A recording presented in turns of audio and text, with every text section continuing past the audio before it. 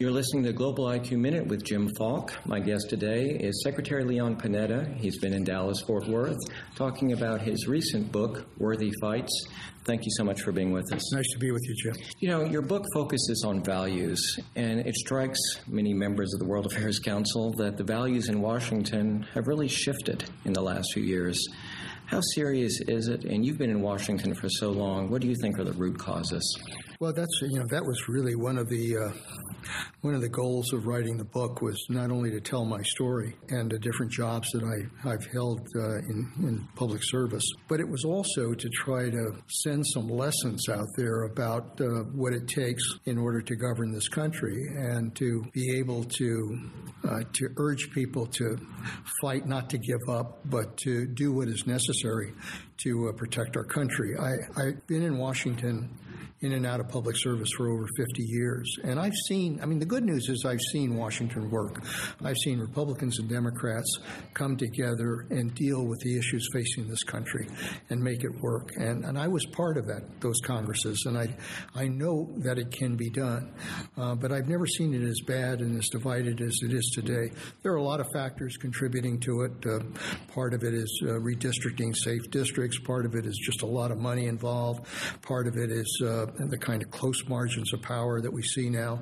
Part of it is the mentality of the media, this kind of soundbite mentality that feeds into these divisions. And part of it is, frankly, that the leadership in Washington just is not willing to take the risks associated with governing. And if you're not willing to take the risks, then you're not going to make the decisions that have to be made. So you've identified some of the symptoms, but what will have to take place to reform? You know, I believe in American leadership. I guess the reason I do is because I've seen men and women in uniform who are willing to put their lives on the line for this country. And if they're willing to do that for their country, I have to believe that elected officials ought to be willing to take a little bit of that risk in order to govern. When I was in Congress, frankly, governing was not only good for the nation. I think we thought it was good politics as well. That's what we should be doing, was making decisions on key policy issues facing the country. I think we've reached a point where both parties are not sure that governing is good politics. They think confrontation may be better politics for them, and I think that's what's forcing them constantly to confront each other and try to stop each other from getting anything done. Well, let's move to another country where politics have certainly been in the news, and that's Israel. It appears that Prime Minister Netanyahu, his party has won sufficient seats to perhaps try to form a coalition, and yet perhaps he threw a Hail Mary pass a few days ago by saying that under his leadership there would never in his life be a Palestinian state.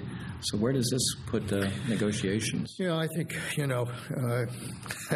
it happens sometimes in this country that when people are in tough political races, they almost are willing to say anything to try to get elected. And I think that's an example of it when he basically said he would never accept a Palestinian state, because I think everybody knows that ultimately we'll never find peace in that part of the world unless we are able to recognize a home for the Palestinians. And I think ultimately, I've seen leaders dig in. Matter of fact, I remember when President Bush said, "Read my lips, no new taxes," and everybody thought that would stop us from getting a budget deal. But ultimately, he was willing to recognize that he should do that in order to try to reduce the deficit. He did the right thing. I hope that Prime Minister Netanyahu does the right thing as well. You're in Texas. George W. Bush was sharply criticized at times for using the expression, "we're at war." We're at war with terrorism. Are we at war with terrorism? I don't like to mince words when it comes to confronting our enemy, and I think terrorism, ISIS, Al Qaeda, they are clear enemies of this country. They attacked us on 9/11. They would attack us again if given the opportunity. They are our enemy, and I think when you confront that enemy and try to defeat them, in my book, that's a war. Social media has been used to recruit supporters of ISIS all over the world, even in the United States and in Europe. What can you do, or what should we do, to rein in social media? It's tough to try to rein it in, but what we can do is to make use of it as effectively as ISIS and terrorists make use of social media. And I think we just have to be creative in terms of using social media to try to convey the real truth about what the Quran is all about what kind of hope Muslims should have in a world that should hopefully provide opportunity to them to be able to get an education and to advance. I mean, what we're not doing very well right now is confronting the terrorists who make very good use of social media in recruitment. We're not doing a good job of trying to counter that. So I think there's a lot more work that needs to be done. I think with enough creativity and innovation, we could put a message out there that could be effective in trying to make sure that terrorists are not recruited. You've been Chief of Staff, Secretary of Defense, Director of the CIA, so I'd like to ask, what do you think about the reorganization that has been proposed by Director John Brennan for the Central Intelligence Agency? You know, to be frank, I was supposed to be briefed on the particulars of it, and I haven't been briefed on it, so I don't want to comment on something that I'm not fully aware of.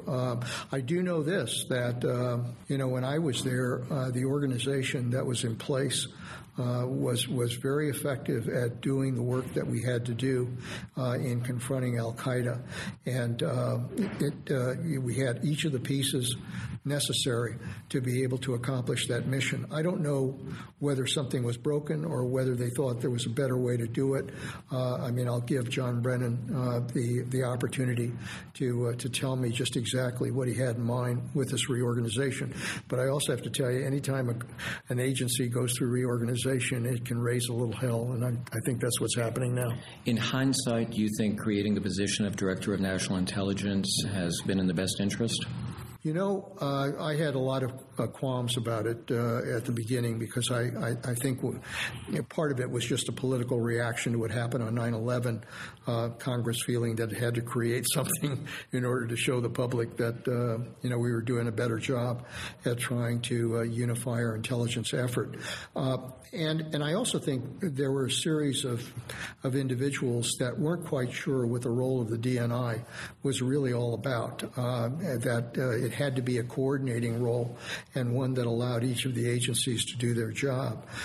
Jim Clapper came in and took that job, and for the first time, I think he understood what the nature of that job was all about, and he's done a great job at trying to provide the unity of effort in our intelligence operations that is necessary without interfering with the different intelligence agencies in terms of their mission. That's the way it should be done, and if it's done that way, I think the DNI can play an important role.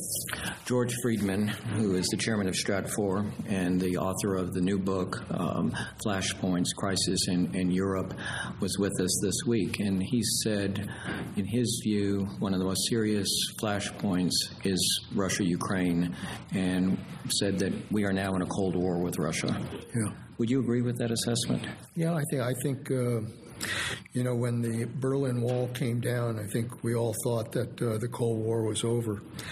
But what we're seeing in Russia and Putin and what's happening in the Ukraine is, I think, very much a new chapter in the Cold War. He clearly is he's being very aggressive there.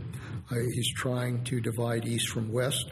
He's trying to increase the influence of Russia over the former Soviet Union countries.